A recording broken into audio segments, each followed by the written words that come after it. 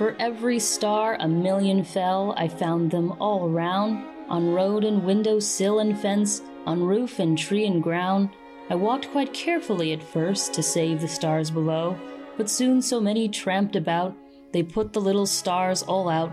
Now it's only snow.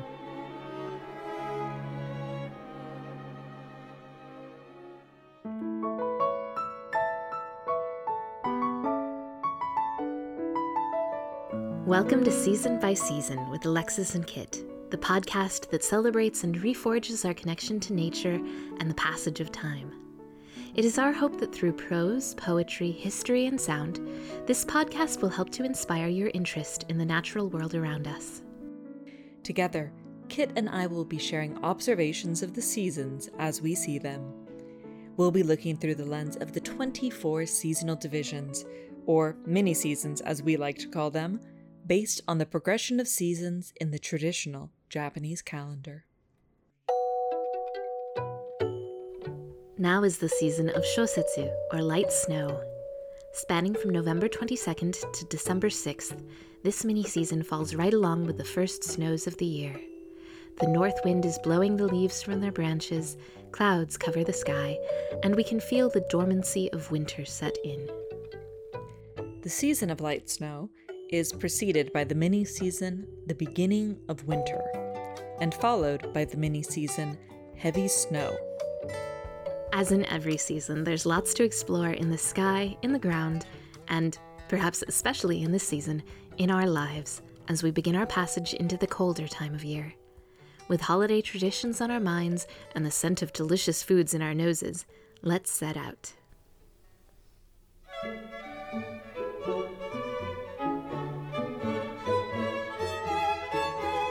The year has turned its circle. The seasons come and go. The harvest all is gathered in, and chilly north winds blow.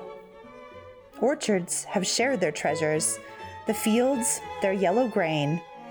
So open wide the doorway, Thanksgiving comes again. During the mini-season of light snow here in the United States, we welcome the holiday known as Thanksgiving, falling on the fourth Thursday of November. This year, 2021, that's the 25th. For me, Thanksgiving marks the beginning of the holidays that will last us straight through until the new year. Now is a time to be with family and, of course, eat lots of good food. And, just like this last poem implies, with its chilly north winds and its quiet orchards and fields, this mini-season welcomes in a time of year that some might consider a bit quieter and more subdued compared to our frolicking days of May, June, and July. It's like that quote by Henry David Thoreau that we ended our last episode on. October is its sunset sky. November, the later twilight. Those lines really resonated with me when thinking about the season. This mini-season, which spans the end of November to the beginning of December, feels like the twilight slipping into the evening and the arrival of the first star. The world is dark, but full of promise. I like that. And what about Kigo, or seasonal words for this mini-season? What are some that come to mind for you? Actually, I have to admit, one of the first things I thought of was the scent of wood smoke on a cold night. Ah, yes, wood smoke. That's a great Kigo for this mini-season. Don't you think there's something very nostalgic about the scent of chimney smoke on a late autumn, early winter day? At once lonely, at once comforting. Not just chimney smoke in the air, but the scent of fire from bonfires in this season is also a particularly strong early winter memory for me. In Japan, the Kigo takibi, meaning bonfire, is a seasonal word throughout the winter time. Bonfires to keep warm are less common now with indoor heating, but in Japan, it's still a common practice to burn fallen leaves in bonfires. Some people like to put potatoes or sweet potatoes in the hot ashes to cook them for dinner too, which creates a wonderful fragrance all its own. We talked about sweet potatoes in our Cold Dew episode of last year. Such an autumnal treasure. Here are a couple of haiku about these seasonal fires. Burning leaves, sweet potatoes wrapped in black paper.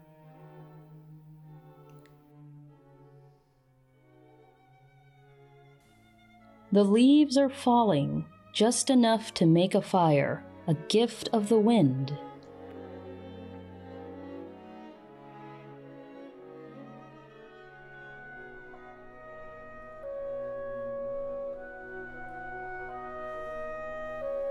Along with sweet potatoes, another late autumn, early winter bounty you might find roasting on an open fire would be...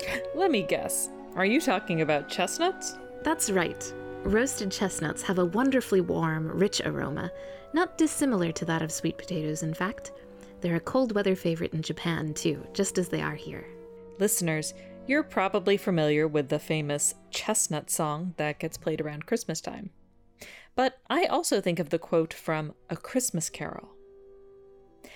They were great, round, pot-bellied baskets of chestnuts, shaped like the waistcoats of jolly old gentlemen, lolling at the doors and tumbling out into the streets in their apoplectic opulence. What an adorable image. Chestnuts as gentlemen's waistcoats. But as much as we may associate chestnuts with Christmas, the actual season for harvesting chestnuts occurs earlier in the year, beginning in mid-September and lasting just up to the end of autumn. Here's a famous chestnut haiku by Basho. Autumn is leaving. The sweet chestnut burr opens its hands. Basho refers to the sweet chestnut burr, but remember, you can't eat chestnuts raw. Their sweetness comes out when roasted. Here in New York City, roasted chestnuts are sold by street vendors and create a familiar warm scent in the air on cold, crisp nights. That sounds delightful. Now, before we leave the topic of these smoky smells, here's a poem by Nathan Freeman about our transition from autumn to winter. As you'll see, this poem has a cozy hearth and cheerful fire, a place all its own.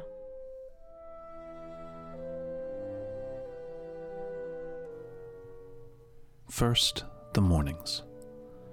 Then the days grow cool and crisp. The air begins to change. The smell of smoke, wood fires, and leaves. Leaves that run and chase and whirl. The wax from green to gold to hues of red. Wind comes wild through boughs of trees. Frantic spirit, a lost child. A burst of life and vigor before the coming snows. Horses huddle, slow and gentle, and shiver in the field. Begin to ache the old man's bones. Near the hearth, warmth rekindled. Fall's first fire, where children gather. Watch the blaze and hear the crackle. Smell the sap of burning fir and maple. The mother bakes and watches. How soft and quiet they sit and whisper. Wind wails mournful upon the glass. So comes autumn to light the warmth of hearts within, while out the days grow cold and dim.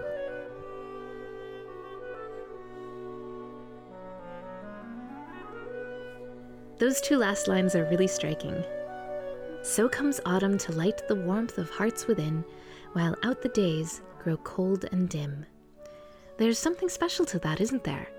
Perhaps as the days grow darker, our hearts grow kinder, warmer. Definitely. I think that this mini season begins the time of year when we take stock of the year, assess it, and for many of us, often find ourselves making amends, bridging the gap, or patching up relationships to end the year on a good note and begin the next one full of hope and good intentions. They're not necessarily seasonally exclusive, but I think making amends and forgiveness are two good words for this time of year. Here's a poem to put you in the spirit of goodwill towards men. Forgive and forget. Why, the world would be lonely. The garden a wilderness left to deform. If the flowers but remembered the chilling winds only, and the fields gave no verdure for fear of the storm.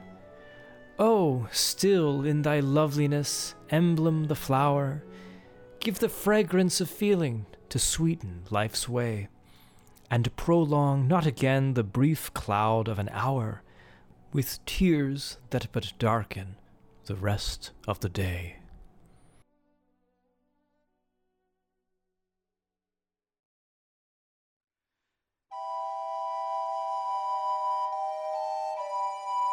As we've mentioned, the American Thanksgiving holiday falls during this mini-season. You know, I have to confess, Thanksgiving is a holiday I've sometimes struggled with.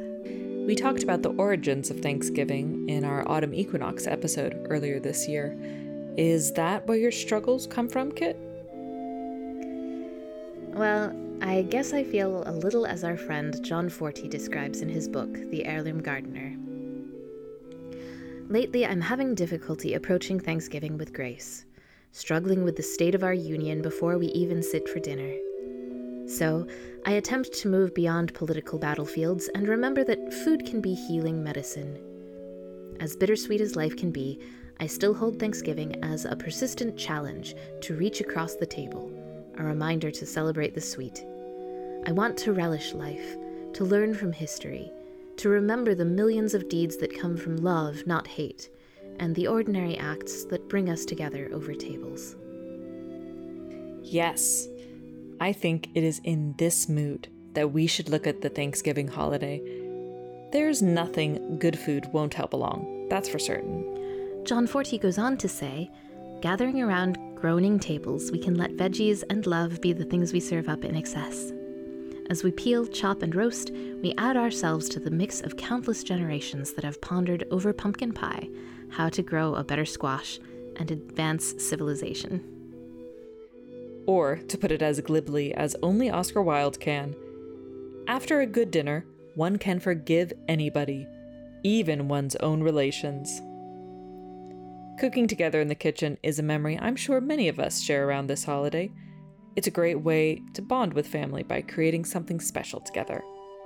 Do you have any favorite Thanksgiving recipes, Kit?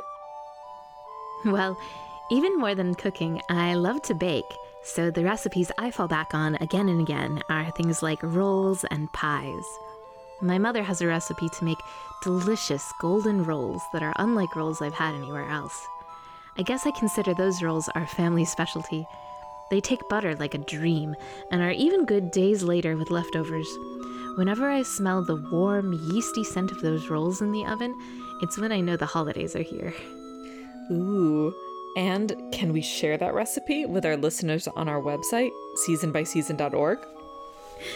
That particular recipe is so cherished that I want to keep it to myself. But come over for Thanksgiving sometime, and I promise I'll make them for you. How about that? Fair enough. One recipe I can share is the recipe for pumpkin pie. I guess I follow a pretty standard recipe, but I've always had good results. It's a classic. How about you, Alexis? Any favorite Thanksgiving recipes? Well, we don't necessarily serve it at Thanksgiving, but around this time of year, in the fall. It's butternut squash, apple, cranberry crumble, which also works really well as a pie. I don't know why I don't see butternut squash included in more desserts. Its mild, almost maple syrup-like flavor lends itself well to practically any fall recipes, at least in my opinion. I first learned about it from family friends of ours who used to run the Shrews Inn into Ashland, Oregon, a town famous for its Shakespeare Festival. I'll be sure to post a recommended butternut squash recipe on the website. Every time I make this dish, cut into the butternut, I think of them. That sounds divine. I think the memories I have of baking in the kitchen are so special to me because I shared them with my mother. I really do agree that familial bonds are strengthened when you work together to create something delicious. Another recipe we'll share on our website is a recipe for cranberry sauce. Cranberry sauce adds a beautiful burst of ruby red color to any buffet and historically is one of the most popular side dishes to serve along with turkey at the Thanksgiving table. Cranberries are a native plant of North America and related to the blueberry and the huckleberry. They grow in bogs in the Northeast, with some of the biggest cranberry producers in New Jersey and Massachusetts. The cranberry is typically in season in late September and early October. By early November, they're already harvested and on their way to supermarkets around the country. The word cranberry comes from the German for craneberry, since the flowers of the plant resemble little cranes, that is, the birds. The berry was called ibimi by the Pequot people, a word that meant bitter berry. Bitter is appropriate. On their own, cranberries are pretty tart. With a little sugar, as you'll find in cranberry juice or sauce, the flavor becomes refreshing. They also make great holiday decorations. Now that our appetites are piqued, here's a poem about Thanksgiving dinner by Maud M. Grant. Take a turkey, stuff it fat, some of this and some of that. Get some turnips, peel them well, cook a big squash in its shell. Now potatoes big and white, mashed till they are soft and light. Cranberries so tart and sweet, with the turkey we must eat. Pickles, yes, and then, oh my, for a dessert a pumpkin pie. Golden brown and spicy sweet. What a fine Thanksgiving treat.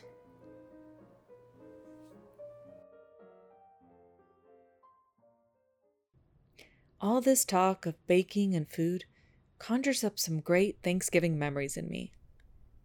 We'd always wake up early to watch the Macy's Thanksgiving Day Parade and, of course, the dog show afterwards. My mom would be making stuffed mushrooms in the kitchen, and we'd have an assortment of olives for our guests. Thanksgiving tended to be a smaller affair with our relatives, but I remember getting dressed up and how the grown-ups seemed to talk and talk and talk forever after dinner. It was at Thanksgiving that I learned I didn't really like pecan pie that much, or pumpkin either, now that I think about it. Oh no, you don't like pumpkin pie? That's practically blasphemy, you know? I know, I'm so bad. What about you, Kit? Any Thanksgiving memories? Well, aside from baking in the kitchen with Mom, I have to admit that my Thanksgiving memories from childhood are pretty jumbled. My family is pretty small, and we've never been very traditional. I remember baking rolls because they're an easy thing to pack up and take with you to others' houses for Thanksgiving. I remember we visited my grandparents some years, and there were a few Thanksgivings I spent at friends' houses. Then again, there were some years we didn't do much at all but ordered food in, just for me and Mom and Dad. But I guess one of my favorite Thanksgiving memories is from when I was in college, and my mom and I visited my aunt and uncle's house in Minnesota on Thanksgiving. After we'd eaten, we were playing Monopoly with my cousins around the table, and it started to snow. It was the first snow that year, and to a Californian like me, it was magical. Aw, that's a great memory, Kit. You saw your first snow. You know, that's an important kiko for this season of light snow. The first snowfall of the year in Japan is known as Hatsuyuki. I remember that. And I also seem to remember that some haiku authors didn't find the first snow of the year quite as magical as I did. First snowfall, a nuisance by evening. To take a closer look at all the things the first snowfall will bring, including bundling up for it, let's take some time for Hiro's Corner, written by our friend Hiroaki Sato and narrated by Ed von Aderkas.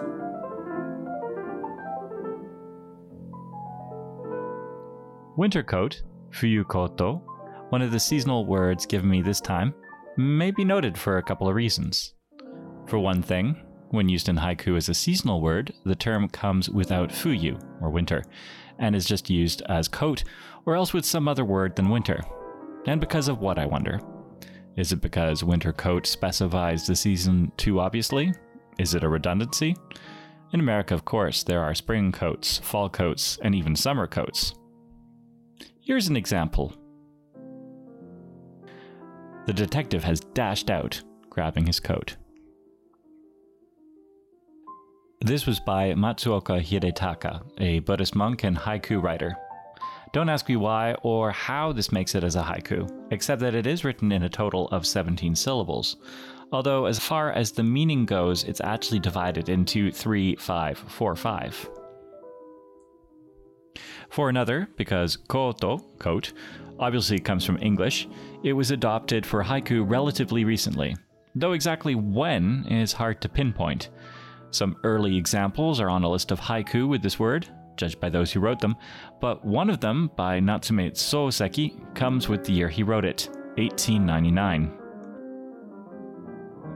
Monk vestment and Azuma coat, view plum blossoms. To paraphrase, Natsume Soseki's piece says, "A monk in vestment and a woman in an Azuma coat together enjoy plum blossoms." You know, the Japanese are funny people. They treat looking at and enjoying certain things, such as the harvest moon, cherry blossoms, or, yes, plum blossoms, as special occasions for which they feel compelled to dress up. This haiku may be among the earliest pieces mentioning coat, because 1899, the year it was written, was the 32nd year of Meiji. And Meiji was the era where the Japanese went all out to absorb, adopt, or else imitate European things after 300 years of semi-isolation, during which they had mostly stayed aloof from Western things.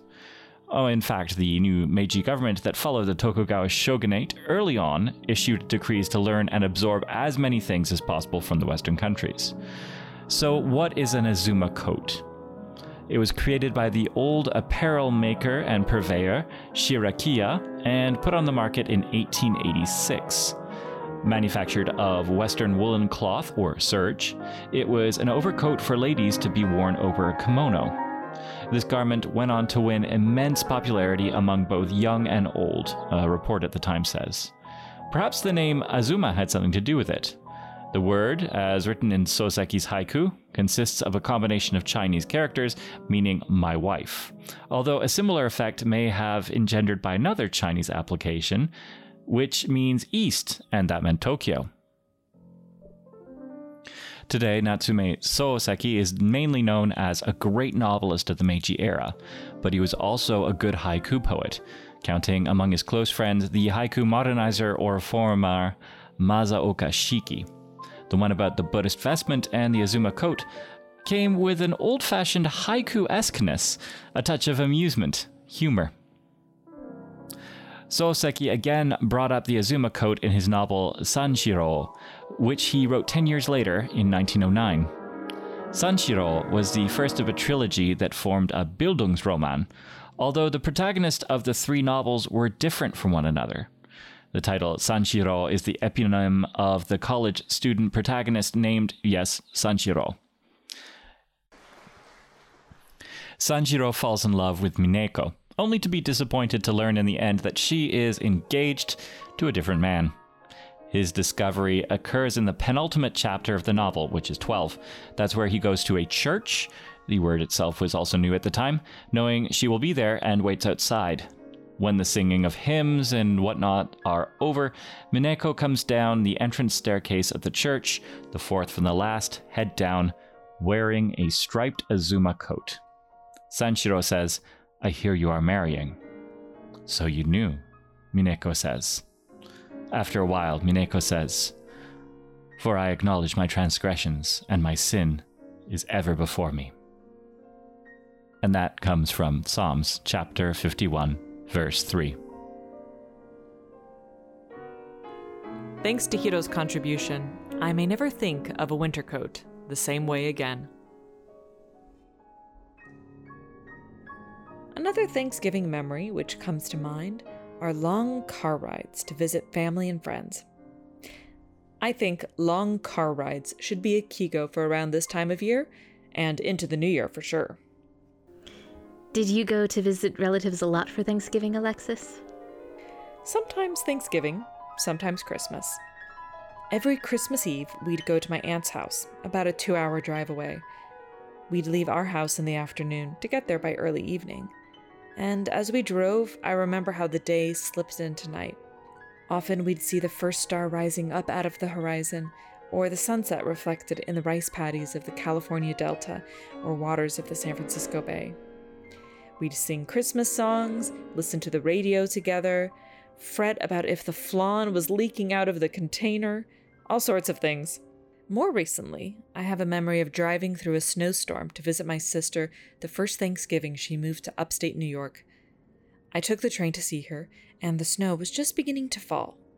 But by the time I got to the station where she picked me up, it was coming down fast. The world had turned white. And do you know what song we sang on that snowy car ride? I have an inkling. Perhaps the only classic Thanksgiving song you and I know, Over the River and Through the Woods. Originally, it was written as a poem by Lydia Maria Child. The song titled The New England Boys' Song About Thanksgiving Day. Let's listen. Over the river and through the woods, to grandfather's house we go. The horse knows the way to carry the sleigh through the white and drifted snow. Over the river and through the wood, oh how the wind does blow. It stings the toes and bites the nose as over the ground we go. Over the river and through the wood to have a first-rate play. Hear the bells ring, ding-a-ling-ding, hurrah for Thanksgiving Day. Over the river and through the wood, trot fast my dapple gray. Spring o'er the ground like a hunting hound, for this is Thanksgiving Day. Over the river and through the wood, straight through the barnyard gate. We seem to go extremely slow, it is so hard to wait. Over the river and through the wood, now grandmother's cap I spy. Hurrah for the fun, is the pudding done? Hurrah for the pumpkin pie.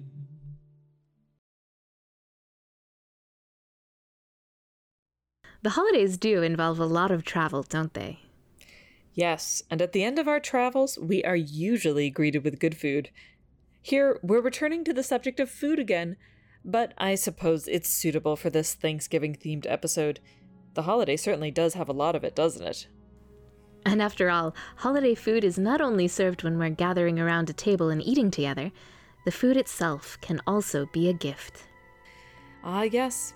Now begins the season of cookie baking and giving them out in tins. Cookie baking and cookie tins would be two very good Kigo for this season. I'm thinking of another one, fruitcake. Fruitcake? Isn't it a little early for fruitcake? I usually associate it with Christmas myself. Yes, but to make a fruitcake and perhaps feed it with alcohol for several weeks and let it develop a mature flavor can be a much longer process. I say fruitcake making season probably begins right around now, and it isn't until the middle of December that we truly get to enjoy them. Listeners, Emily Dickinson had a fruitcake recipe known as black cake. I haven't tried it myself, but apparently it's really quite yummy. Perhaps for those less fond of fruitcakes, it will make you a lover of fruitcakes after all. We'll post the recipe to our website, seasonbyseason.org. I've resolved to make this myself this holiday season. I've never made black cake before either, but I had some made by a friend one year, and I've never forgotten it. It's truly something else, almost chocolatey in its richness, although there is no actual chocolate involved. Listeners, why not be a little adventurous along with me and give this recipe a try? If you do, please let us know. We'd love to post your experiences to our Facebook page. Fruitcakes, baba o rum, plum puddings, desserts made to last, and that are preserved with sugar, spices, and alcohol often conjure up strong emotions in people. Here's a nursery rhyme that pays homage to plum pudding's exotic spices and its symbolism as good luck. Flower of England, fruit of Spain, met together in shower and rain. put in a bag tied round with a string. If you'll tell me this riddle, I'll give you a ring. Speaking of nursery rhymes, here's a famous one. We may be getting a little ahead of ourselves, though, seasonally. Little Jack Horner sat in the corner, eating a Christmas pie. He put in his thumb and pulled out a plum and said, "What a good boy am I." Fruitcakes and the foods we give as holiday gifts remind me of another of my favorite holiday traditions. Recently, I have been delighted to take part in the tradition of Friendsgiving. More and more in our modern world, it's not always possible to spend the holidays with our families. A tradition that is equally meaningful for some is what has become known as Friendsgiving, spending a day with our friends or our found families. The first time I experienced Friendsgiving was the first year I lived in Japan. Of course, Thanksgiving Day in America is just another work day in Japan. The next day I had off, I met with some American friends in their tiny Tokyo apartment, and we shared a home-cooked meal together. We were all a little homesick, but there was so much joy to be found in that simple shared meal. This reminds me of the Shakespeare quote, "Small cheer and great welcome make a merry feast." I like that. Since then, I've spent other Thanksgivings with friends, or sometimes we call the day after Thanksgiving Friendsgiving, which is especially nice because we can share leftovers. It seems that the day after Thanksgiving comes with a lot of its own traditions these days. Also known as Black Friday, this day has come to fill me with a certain amount of dread. It's definitely a consumerist holiday. As Dave Barry irreverently wrote, "Once again we come to the holiday season, a deeply religious time that each of us observes in his own way by going to the mall of his choice." I think I preferred John Fortey's way in The Heirloom Gardener. He wrote, "I'll spend the day exploring nature with visiting kin, or just stay home, feed up, and enjoy some Black Friday pie." Enjoying leftovers is definitely a favorite post-Thanksgiving pastime for me. Using cranberry sauce as a sandwich topping, or making latkes out of leftover mashed potatoes. The feast doesn't have to end.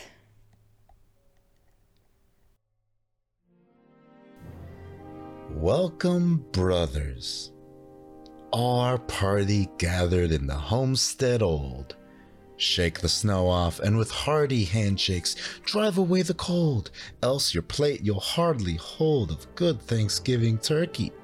When the skies are sad and murky, 'tis a cheerful thing to meet round this homely roast of turkey. Pilgrims, pausing just to greet, then with earnest grace to eat a new Thanksgiving turkey. And the merry feast is freighted with its meanings true and deep, those we've loved and those we've hated, all today the right will keep. All today their dishes heap with plump Thanksgiving turkey.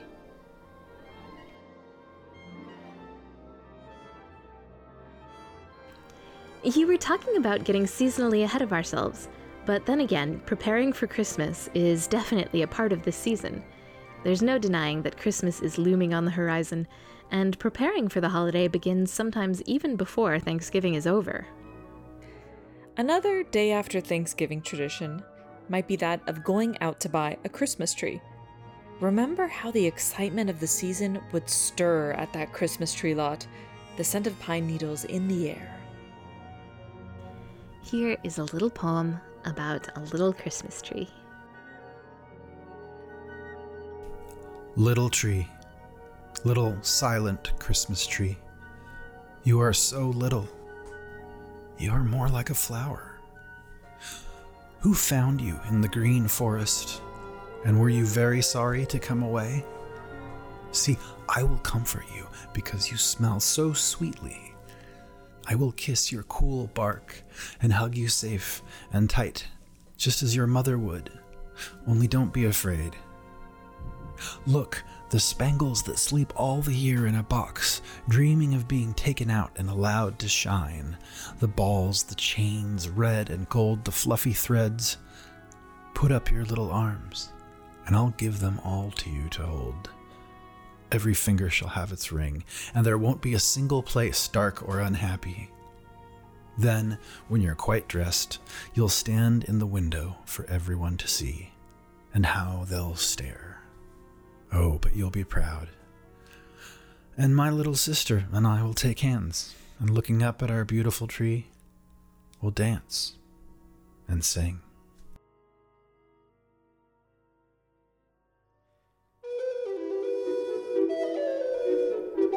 Whether we are preparing for Christmas or not, this is certainly a time of year for reflection, for taking stock of the old year, and for gratitude.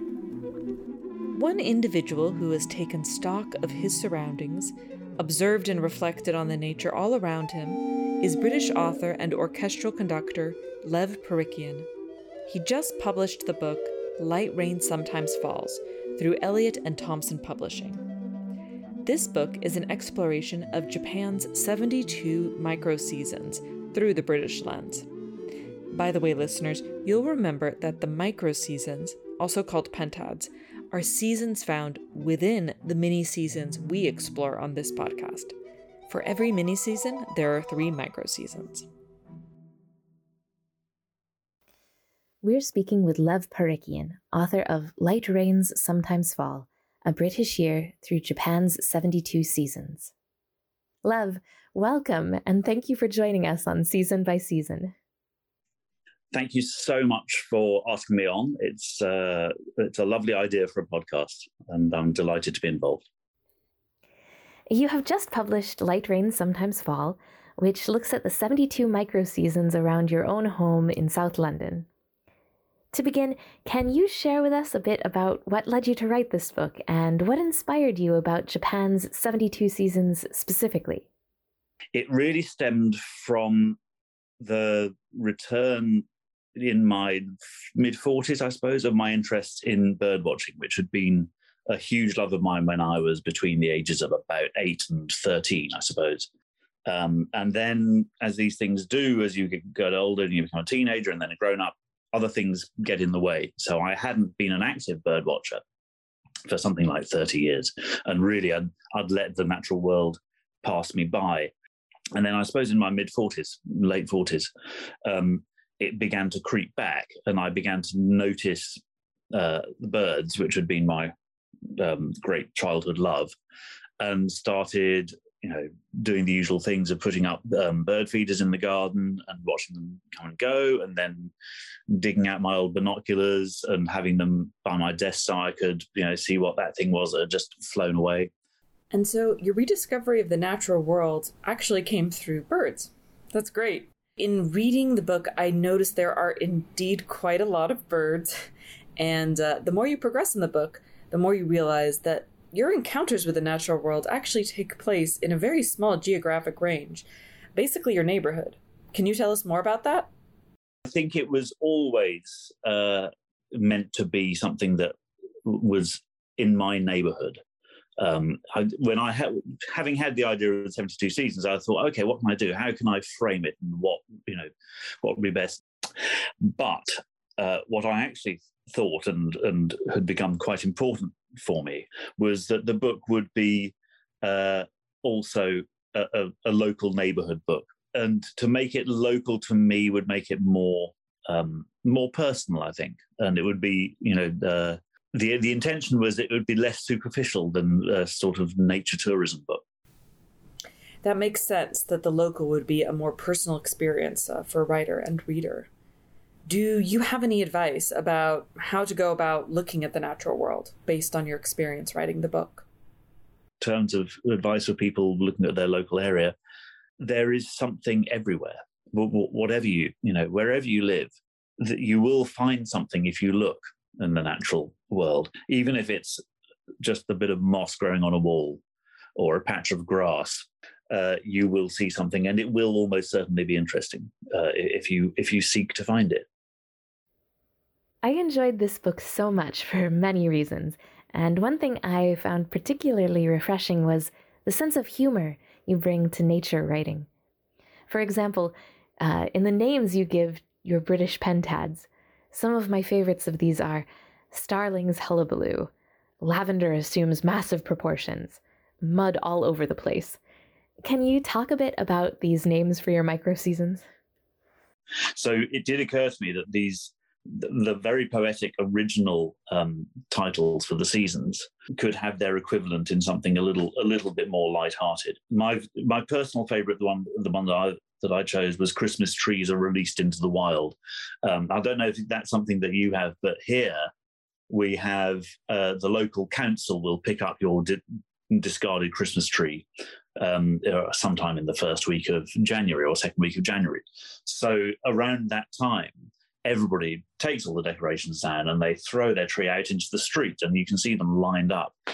And it did feel like this was just kind of, oh, at last, the Christmas trees are released. They're able to return to their migrating grounds and all that. So, I think the humour thing, it's a funny one, humour, because it's very personal in a way that serious writing isn't. What some people regard as hilariously funny, others will take umbrage at and dismiss as lighthearted or frivolous or whatever. So it's such a personal thing. And so it's something I'm trying to learn to do with care towards the reader, if you see what I mean, rather than continually annoy them with my childish asides. But I think that still comes through. So I don't know. You just can't please everybody, I suppose. But I do think that there is, even though nature is a serious thing and we should take it seriously, there is always humour to be found in observing it. As you know, we're in the mini-season of Light Snow. I believe you've chosen a favorite passage to read from the first micro-season within this season, from your chapter titled, Leaves Lie Thick on the Grass. Let's listen. The sky is torn. It's a gentle breach, soft sheets of unthreatening mid-level cloud, grey below, white above, separated by a streak of light blue. It's reminiscent of kintsugi, golden joinery, the Japanese art of repair, using lacquer and powdered gold or silver to make a virtue of an honest repair rather than trying to cover it up. Matching its benevolence, the day is mild and still. The peregrines are out, perched on the corner gargoyles high on the church tower, their outline clearly visible if you happen to be looking for them. I'm getting better at picking them out from a distance. I know the shape of the stonework now, where and how the shadows fall depending on the light and time of day. And if there's a disturbance in that particular matrix, it jumps out at me in a way unimaginable before I started this project of repeated observation. They're still there, patient and motionless, as I begin my lap of the cemetery. Clockwise or anti-clockwise? Clockwise, recently, for some reason. It soon brings me to Dalton Path, fringed by the tall trees where the wood pigeons roost, and it's along that path that I find today's greatest pleasure. Leaves, dense and floofy, carpet the full length of it. If there's anything better than a good shin-deep shuffle through fresh leaf fall, then I'm not sure I want to know about it. It's the autumn equivalent of allowing your toes to sink wetly into the sand while paddling on the shoreline on a summer holiday. A simple, evocative pleasure, recalling the perfect moments of childhood and acting, on this occasion, like a miniature time machine. I'm accompanied as I go by the usual chitterings of the small birds in the branches above me, and, from afar, the mocking laughter of a green woodpecker. I do 2 lengths, wading through the leaves and relishing the feel of them against my ankles, their flutteriness, the soothing quality of their yellows and oranges and browns. The light is soft, the air warm enough. All, for just a few minutes, is well.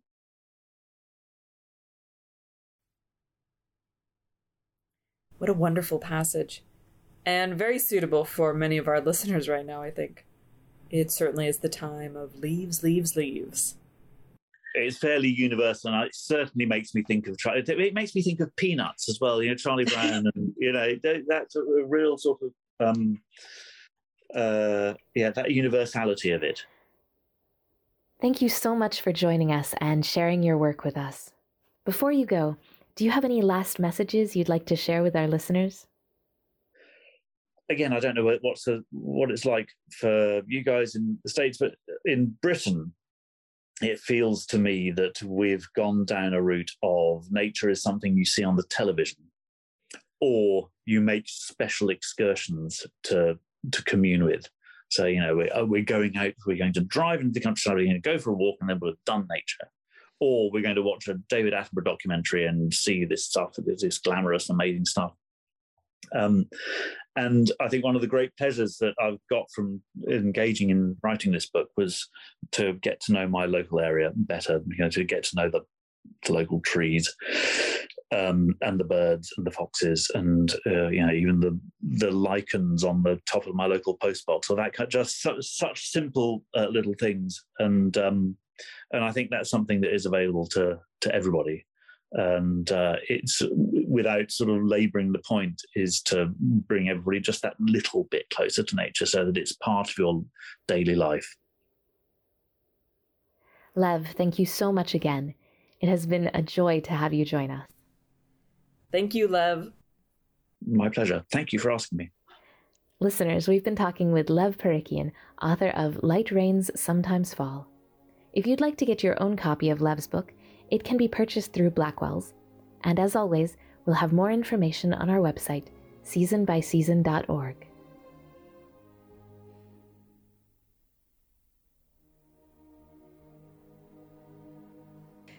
We're grateful to have found another lover of seasons and nature, just like ourselves. If you'd like to learn more about Lev and his book, you can check out our website, seasonbyseason.org, for details. Speaking with Lev, and indeed reflecting on all the people who have been a part of Season by Season over the past year and a half, from our poetry readers to the musicians who offered their music, to Hiro and his contribution segment, to Ed Von Addercast for narrating, to our special guests and supporters, and especially our listeners, I feel very grateful to everyone who has helped be a part of this journey known as Season by Season podcast. Completely. Every time I finish audio mixing the episode, I feel a sense of pride and humility. Honestly, without everyone's support, the podcast wouldn't exist. So, from Alexis and Kit, Thank you. This reminds me, there is an interesting festival in Japan with a focus on gratitude that takes place in this season. The Waraiko Festival takes place on the first Sunday of December in Hofu, Yamaguchi Prefecture. For over 800 years, the Shinto priests of Hofu have performed a laughing ritual to show their gratitude to the deities of agriculture. A laughing ritual? Like, hee hee hee? Yes. In fact, at the Waraiko Festival, participants let out a wahahaha 3 times. First, to rejoice in this year's harvest. Second, as a prayer for a rich harvest in the coming year. And third, as a way to forget all the hardships of the past year. Wahahaha. That sounds like it could be very cathartic. Wahahaha.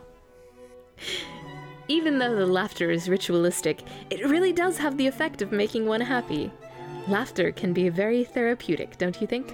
Most definitely.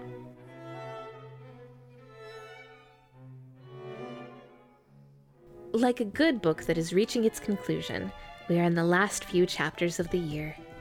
Listeners, we hope that you have had joy, good company, and a time for introspection and reflection this year. And the year isn't over yet. Let's enjoy these last 2 months with kinder hearts, good intentions, goodwill, and welcome. Let us help one another, keep on moving forward, and be of service to others. Reach out, bridge the gap. And there's still time to finish unfinished business. As John F. Kennedy said, as we express our gratitude, we must never forget that the highest appreciation is not to utter words, but to live by them. As we conclude this mouth-watering yet reflective episode, we hope that you, too, We'll look forward to the year's end, full of hope, ready to make amends, and welcome all. Emily Dickinson's poem, If I Can Stop One Heart from Breaking, seems a good note to end on.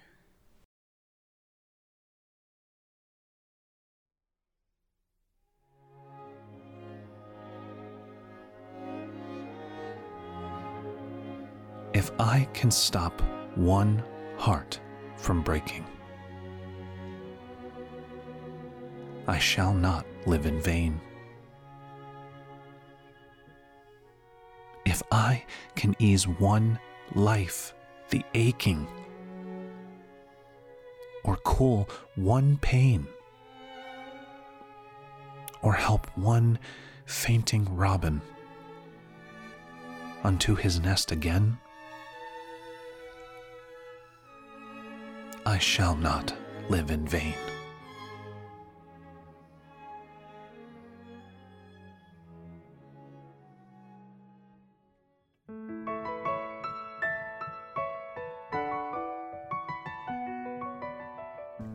Thank you for joining us on our journey through the season of light snow. If you weren't hungry before you started listening to this episode, we hope you are now. This season, some of the Kigo, or seasonal words we covered are Twilight of the Year, Wood Smoke, Takibi, bonfires, Sweet potatoes, Burning leaves, Chestnuts, Making amends, Goodwill, Thanksgiving, Favorite Thanksgiving foods, Cranberries, Thanksgiving memories, First snow, Traveling during the holidays, Fruit cake, Black cake, Friendsgiving, Thanksgiving leftovers, Black Friday, or the day after Thanksgiving, Christmas tree shopping, winter coats, the Waraiko Festival, taking stock of the year, and gratitude. Listeners, what are some other seasonal words you associate with this mini-season? We'd love to hear from you, so email your Kigo to our email address, seasonbyseasonpodcast@gmail.com, or feel free to leave a comment on our Facebook page. By the way, you can always listen to old episodes, revisit favorite poems, and take a look at visual examples of Kigo on our website, seasonbyseason.org, a special permanent home for our podcast and all things seasonal. On this episode, you heard poems and prose by Annette Wynne, Kobayashi Isa, Ryokan, Matsuo Basho, Nathan Freeman, Charles Swain, John Forty, Maud M. Grant, George Parsons Lathrop, E. Cummings, and Emily Dickinson. The poems featured in this podcast are in the public domain or used with permission from their creators. We would like to thank our poetry readers for this episode: Chris Whitaker, Corey Coleridge, Catherine Piper, Cyrus Lanthier, Jeffrey Kimmich, and Nikki. And special thanks to Zachary and Larry Piper for their rendition of Over the River and Through the Woods. Want to enjoy an extra helping of light snow? You can enjoy our Spotify companion playlist with music to keep you full all mini-season long. As always, special thanks once again to Hiroaki Sato and Ed Von Addercast for their contribution to this episode. Listeners, you may know that I like to end episodes with quotes, often from Henry David Thoreau. Regarding Thanksgiving, Thoreau wrote, "I am grateful for what I am and have. My Thanksgiving is perpetual." May you and yours know the joy of perpetual gratitude and Thanksgiving. Please join us again for our next episode, The Winter Solstice. See you in another season.